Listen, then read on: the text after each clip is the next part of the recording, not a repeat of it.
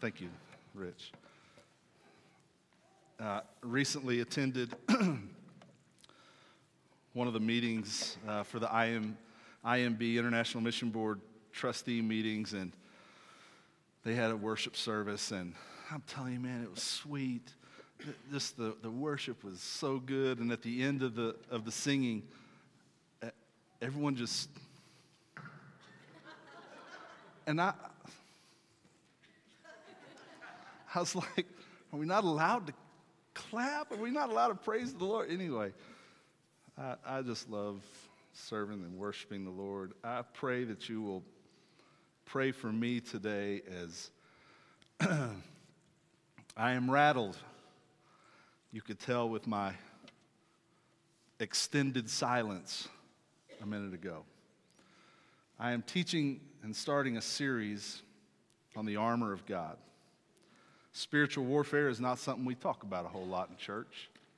Spiritual things, sometimes in the Baptist tradition, can get a little scary. And so our tradition, and I'm talking holistically, sometimes has avoided talking about spiritual things. Because next thing you know, people will start clapping in church.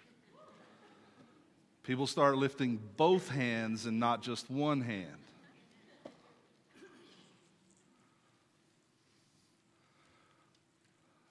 Since the point that God laid on my heart to teach through Ephesians 6, my life has, it's been a roller coaster.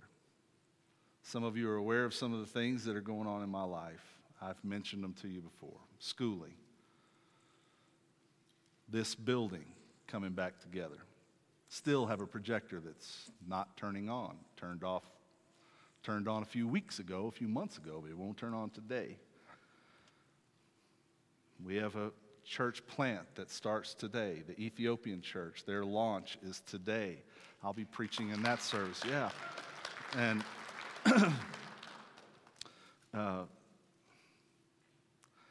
things going on with my dad and my parents, and I have been on a emotional, and may I suggest a spiritual roller coaster.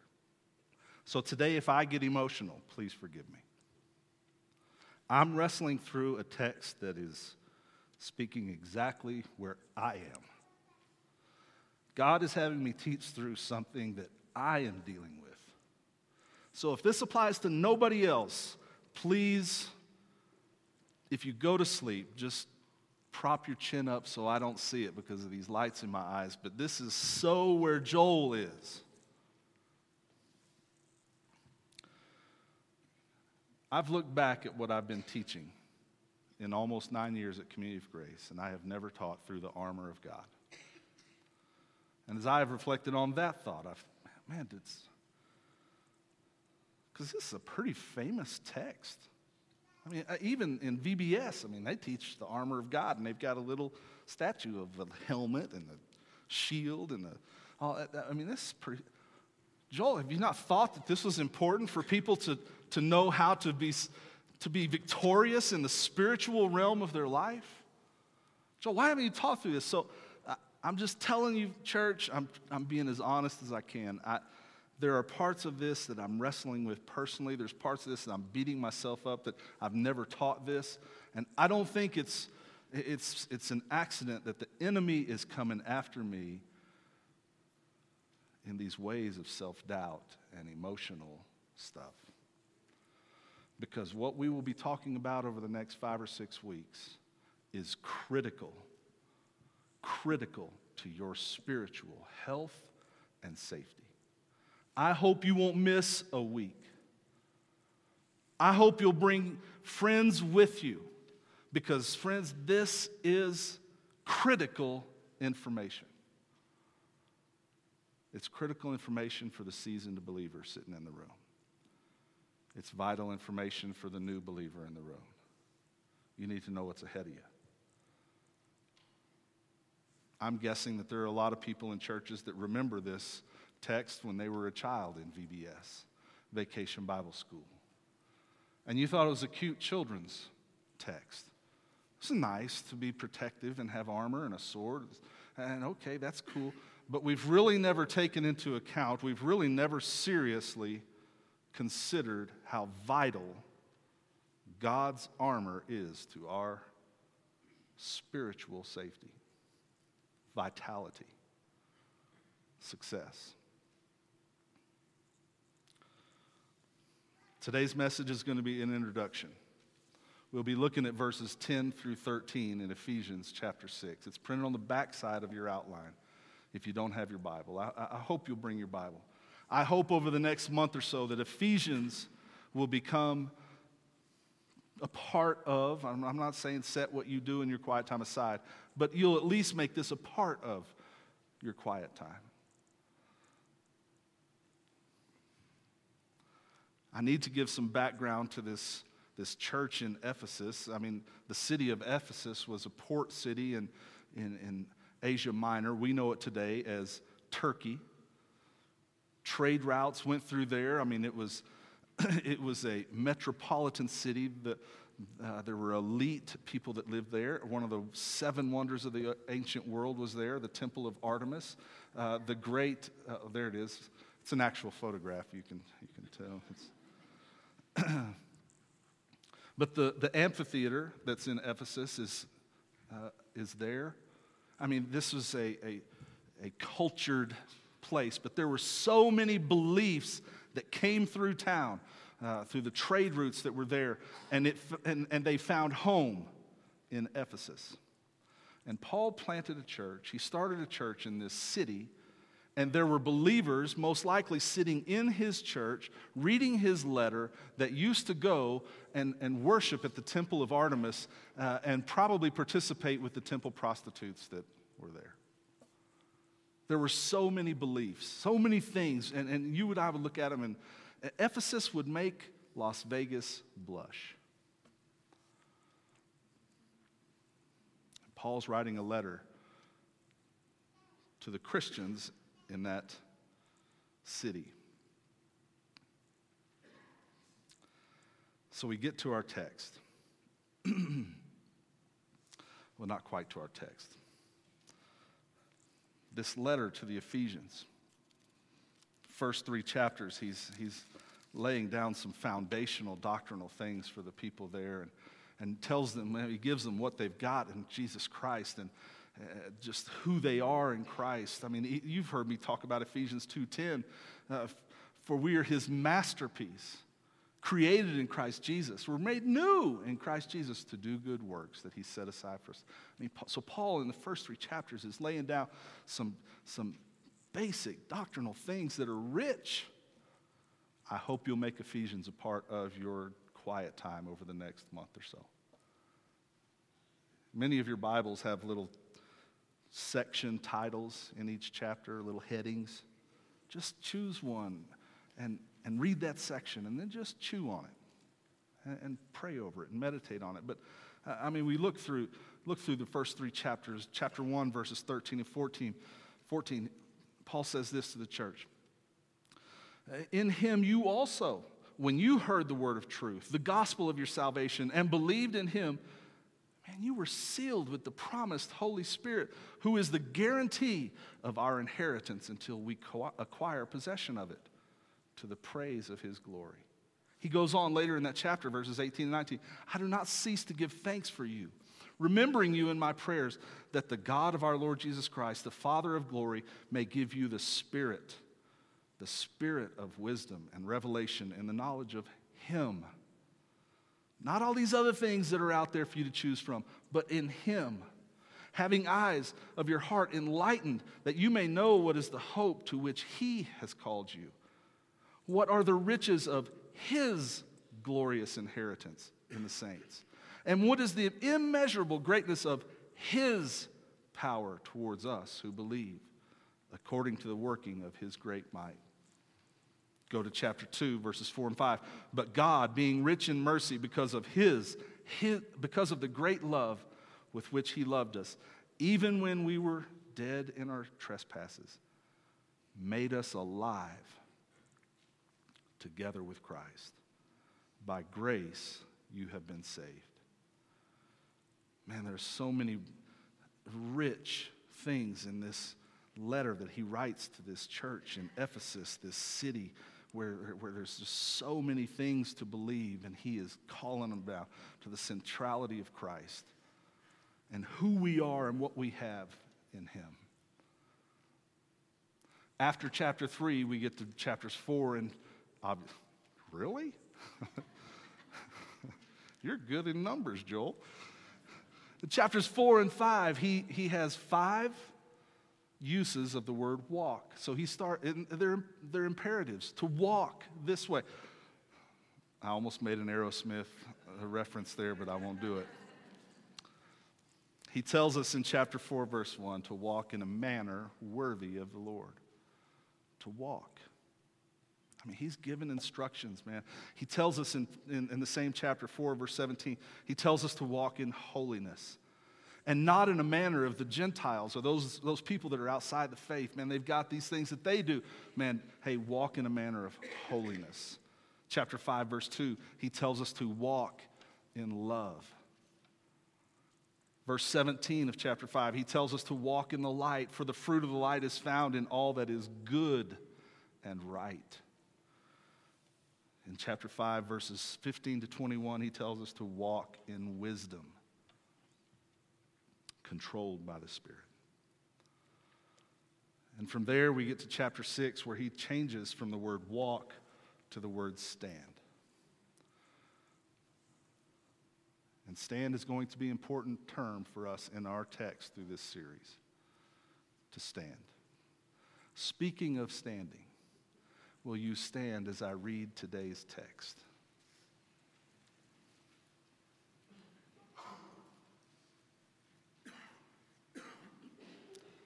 And before I read, I'm going to ask you and I both to take a moment and be quiet and allow God to have the first words today.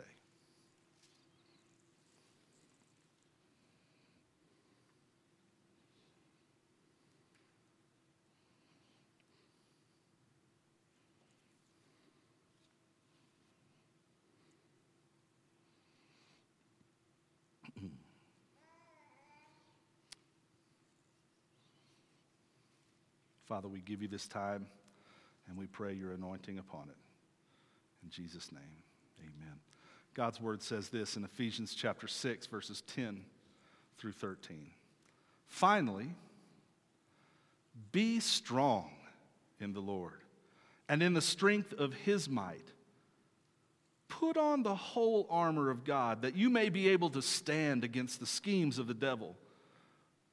For we don't wrestle against flesh and blood, but against rulers, against authorities, against the cosmic power over the present darkness, against the spiritual forces of evil in the heavenly places.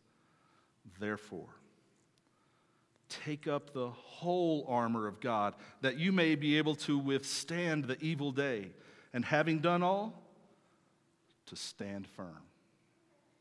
Father, may you bless the reading of your word and touch our heart with it. Amen. Paul introduces our text with the word finally. He's not, we shouldn't understand this to be okay, I'm almost done. We should understand it as I have one more important thing for you to get. He's not trying to communicate that he's bringing the letter to a close. He's communicating henceforth, or you got to get this. This is important. This is one more thing. Finally, he says to be strong in the Lord. The word be strong, be strong, is an imperative verb. I'm not asking you, I'm telling you to. Another interesting thing about this verb is that it is a passive verb, which means you are being acted upon. You're not doing it. Something else is doing it to you. Be made strong in the Lord. There's your location. So we start thinking about all these things that he's been teaching through Ephesians and what we have in him. And you're a new creation, created anew in Christ Jesus. Hey, listen, all this walking that you're doing, all this walking in love and walking in all of these things that I've mentioned, these other imperatives. Hey, catch this. Finally, be strong. I wonder how many people in the room today feel weak. I wonder how many people in the room feel defeated. I wonder how many people listening online feel like, I just need to give up.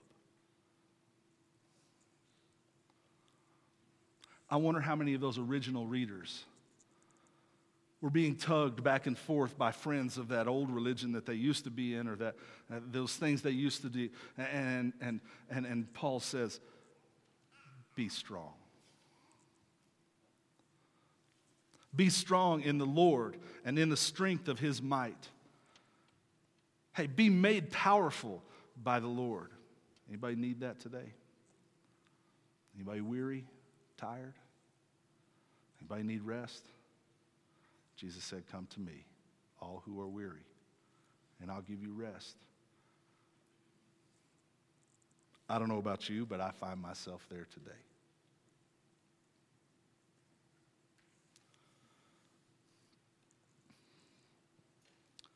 What are you facing today? I gave you a little bit of my list a minute ago. What's your list? You got things that are heavy on your heart? You got things that are burdening you, and you feel weak.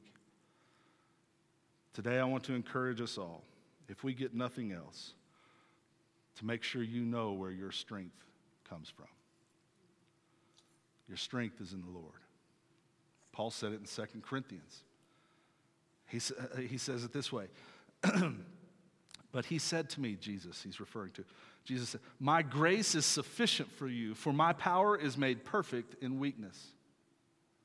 Paul, being the smart guy that he said, therefore, I will boast all the more gladly about my weakness, so that the power of Christ may rest upon me.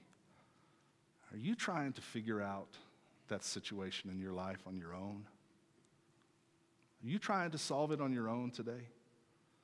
Are you trying to work through that dilemma? Are you trying to figure out the problem on your own and in your own strength? Do you find yourself today exhausted, worn smooth out? And I wonder if it's because you're trying to walk this life, this race that is in front of you, in your own strength. Before we ever get to the armor, the actual pieces of the armor, today I want to encourage you, make sure you know where your strength comes from. Your strength comes from the Lord. That's where it's at. He said, be strong in the Lord and in his mighty power.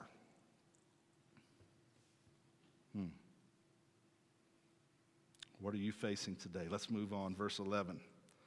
He says, put on the whole armor of God. Put on is another imperative verb. I'm not asking you, I'm telling you, put it on. He says, the whole armor of God. Now listen, I've titled this series of messages, Suit Up. Suit up was a phrase that we used after our pregame talks before a game. We would, after our meetings in the classroom with the players, we'd say, suit up. Go get your uniform on. Go get your pads on. Put your hat on. It's just a term, so it may not mean anything to anybody else other than me, but it would be idiotic for a football player to walk out on a field without his pads on, without his helmet on. It'd just be dumb. And church, this may sound harsh. It would be idiotic for you and I to leave our house every day without the armor of God on. And I'm just afraid that we do not consider this text enough in our daily walk. I think so many times we walk out of our house totally unprotected. See, we don't talk about spiritual things. I'm guessing that there's people that think when they come home, they're safe from all that. Joel, when I became a Christian, man, I left the battlefield and I came to the sideline where it's safe, man. When I became a Christian, when I placed my faith in Christ, I'm no longer in danger because I'm a follower of Christ and I know who wins in the end. That is true. But folks, if we walk through life thinking that there is not spiritual activity going on around us, we are misinformed, we're misled.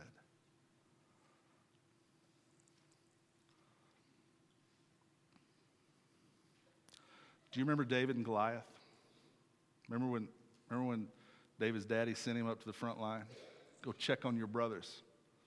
He gets up there, sees Goliath down in the valley, talking smack about God. He said, man, somebody's got to do something about that. Who's going down there? Nobody? I'll go. King Saul does what? Says, no, son, you can't go down there like that. Come in here. And he gives him his shield. He puts his armor on him and says, now you can go fight. And what does David do? Man, I can't fight in this. Takes all that off. He says, this is God's battle. This is God's fight. He's talking about our God. And he goes down there with his sling and 5 smooth stones.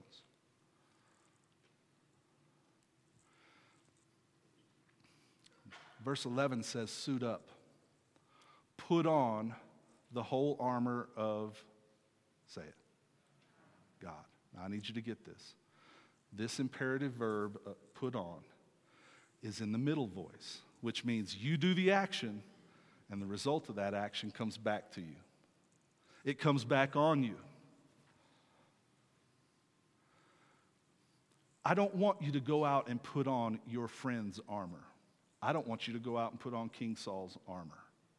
As you face the things that you're going through in life, as you face the problems that you're going on, you may have people in your workplace that are giving you all kinds of advice of what you need to do. Here, take my armor. This is what you need to do.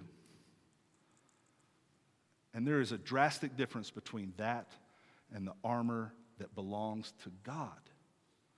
God Almighty, His armor. It belongs to Him, and He gives it to you. He says, put it on. I'm not asking you, I'm telling you. And when you put it on, something will happen to you. Well, I wonder what that is. So that you may be able to stand. So that you may be able to stand against the enemy, the devil's schemes, his trickery. Not so that you can go running after him trying to pick a fight. Not so that you can run away from him like a coward. No, it's so you can stand. Anybody need to stand today? Anybody been trying to pick fights with the enemy? You've been putting yourself in his way. You've been, where's he at? Oh, he's down there. He's over there with my buddies doing what we used to do. I'm going to go over there with where they are. And I'm going to be a good Christian over there. And you're putting yourself in harm's way all the time. Listen. He says, put on the whole armor of God so that you may be able to stand. And don't be taking other people's armor. Don't be listening to other people's advice. You take God's advice. You take what He has for you and you put that on that you may be able to stand against the devil and his schemes.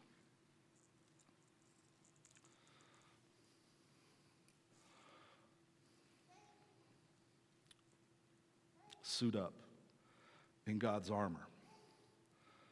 Do you realize about his schemes that when he puts them in front of you and I, they're usually attractive? They usually look good when we see them for the first time.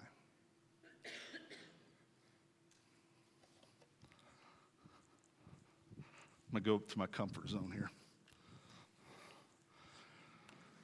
I don't know if you can see it in the darkness. I have here my favorite lure for Quincy Reservoir. In fact, I have a picture of one of the fish that I caught there on this exact lure. It looks like a crawdad. It goes to the bottom. There's a weight down at the bottom. I have a red bead that kind of clicks and clacks when it hits down there, and it hits against the weight.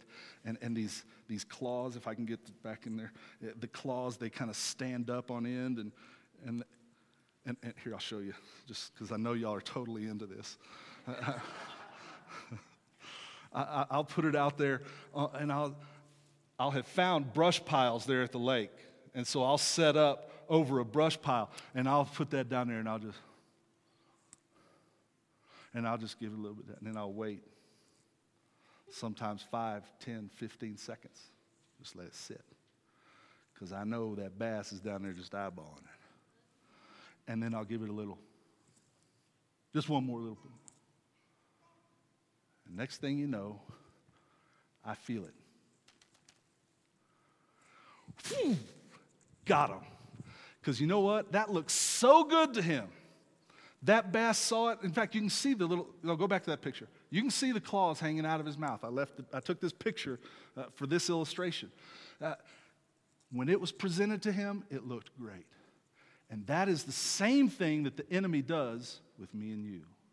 Oftentimes when he uses his schemes, his trickery, he'll put it in front of you and it looks so good. And he'll wait. I just wanted you to see it.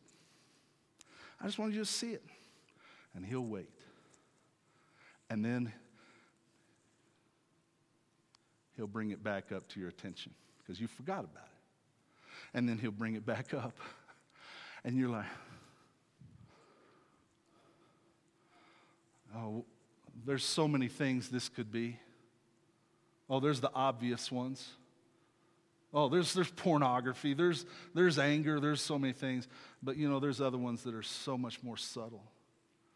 His schemes and his plans in the spiritual realms, I'm telling you, we got to be armored up. We got to be suited up because he is tricky. There's bitterness. Anybody?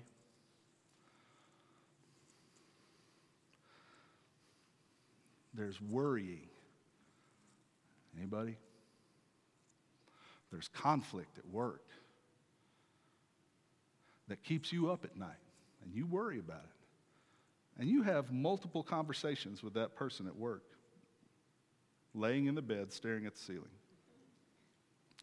Conversations that'll never happen.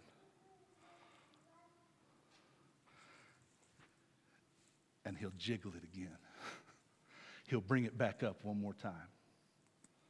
Until that moment, boom, you bite it. And it's attractive. It keeps you warm at night until you bite it. And he's got you. Listen, Paul is telling this church and he's telling us, put it on, man. Be strong in the Lord. And there's something that's going to happen to you when you do it. When you put on the whole armor of God, the result of you putting it on is going to come back on. You will be able to stand. Church, it is you see it at the bottom of your page. The big idea is that God wants you and I to be strong, to be stable, to be robust in our walk, in the spiritual life that we live. Whether you realize there's spiritual activity around you or not, there is.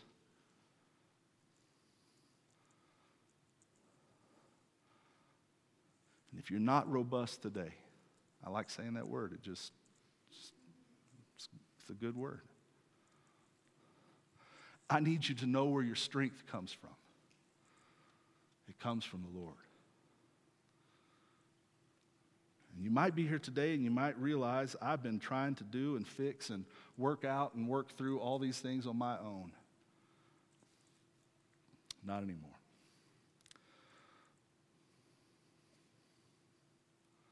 You realize that God is all powerful. You may or may not realize that. God can create everything out of nothing.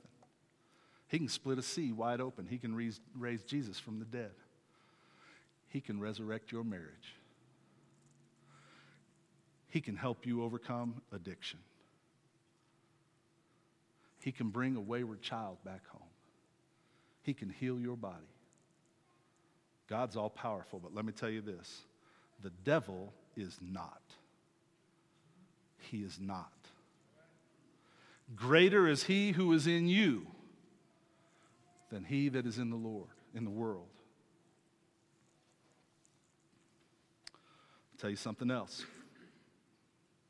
God is everywhere. The devil is not. God is everywhere at once. The devil is not. That's why we see a list of his army of compatriots, whatever you want to call them there in this passage. Rulers, authorities. I mean, he makes a list of his army of demonic presence that goes out around the world to do his bidding, to further his agenda. See, God is everywhere. The devil is not. God is all-knowing. The devil is not. He's smart. He's a pretty good guesser, but he is not all-knowing. And our God can hear every prayer of every Christian around the world at the same time and acknowledge and answer every one of them.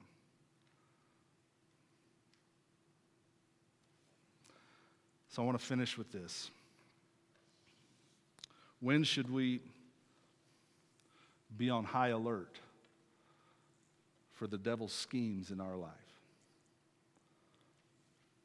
Because next week we're going to start jumping into the actual armor of God. But I want you to be on high alert of times in your life. This isn't a complete list, but it'll get you started. Of times when you can expect the schemes of the enemy start showing up and just come right there in front of you and see, I got him already. He can't take his eyes off of it. First one is this. When we're new Christians.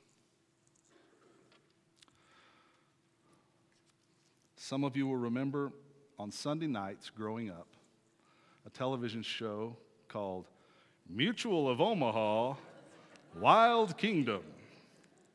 This week, Marv is going to, anyway, he's going to wrestle an alligator in, anyway, never wanted to be, I think his Marv was his name? Anyway, close. Marlon Perkins. Wow.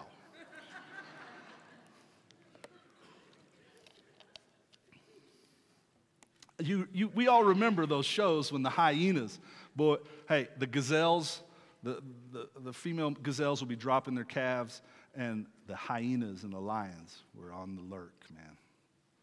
Because those young ones were vulnerable. The same is true. And folks, Easter Sunday, we had 4 people in this room raise their hand and say, I want to ask Jesus Christ to be my Lord and Savior. We as a church are responsible, just like that herd of gazelles, whatever other animals, need to surround them because they're vulnerable. Vulnerable, man. Another time. Oh, by the way, 1 Peter 5:8 tells us that the devil roams around like a roaring lion, looking for someone to devour. Second time that I think that we need to be on high alert is when we go through tough times. Joel, this is personal to me. This one is to me.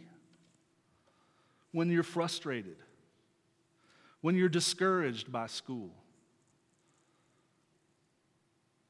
when you're sad. I mean, this one's for me. Anybody going through tough times? Be on high alert. Anybody scared? Be on high alert of the enemy and his crafty schemes. Another time is when we're bored, when we're idle. You want to see a 7th grade boy get in trouble? Let him get bored. Right? What's that? You want to see a Christian possibly get in trouble? Let them get bored. Man, let's be busy doing what God wants us to do. You've been created anew in Christ Jesus to do good works that he set aside for you long ago. Stay busy, church. It's when we start twiddling our thumbs. Is that a common term? Or is that a Texas thing? When that's all you got to do, be on high alert. Another time I would suggest is when we're lonely or alone. Be on high alert. Doubts. I'm no good. Why didn't anybody like me? Can I just remind you that you're a child of the King, man? Worth dying for. God died for you. That's what you're worth. And don't give in to his crafty schemes when he tries to convince you that you're not any good. Watch out when you're alone.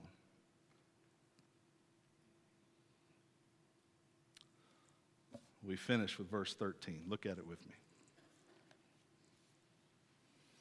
Therefore, this is a good example of where this word points backwards to a biblical principle, and it points forward to practical application. The enemy is out there. He's got his minions that are furthering his agenda. He's got schemes and plans, and they are evil. They are deceptive. You just need to know that biblical principle. Therefore, take up the whole armor of God that you may be able to withstand in the evil day. And having done all, to stand firm. It is my prayer for our church that in the coming weeks we will grow in our strength in the Lord. That you will stop relying as much on your own understanding and in all your ways, but you'll call upon him and lean upon him and his ways. That we will declare with great pride our weakness, because it is in our weakness that his strength is made perfect. It's my goal in this series that we would be aware of the spiritual activity around us, and we know how to stand firm. Stand firm. Let's pray. Father, we come before you.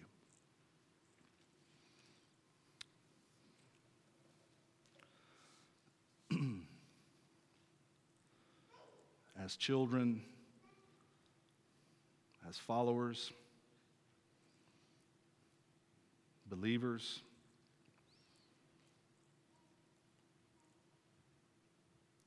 someone might be here that's drifted away from you. You haven't gone anywhere, but they've bought into some of the schemes and plans of the enemy, and today they find themselves in a place of needing to come back home. Today they're here and they're worn smooth out. And Father, they need a dose of your strength. So Lord, today I want to pray for those people that are tired, and they need their strength to be found in you. That today they would make the decision to turn from whatever's going on, to turn from whatever they're trying to be in control of, and turn to you and hand it to you, surrender to you, to put on your armor so that they may be able to stand. Today is a day of revival. It is a day of refreshment, because no longer do we rely upon our strength, we rely upon you.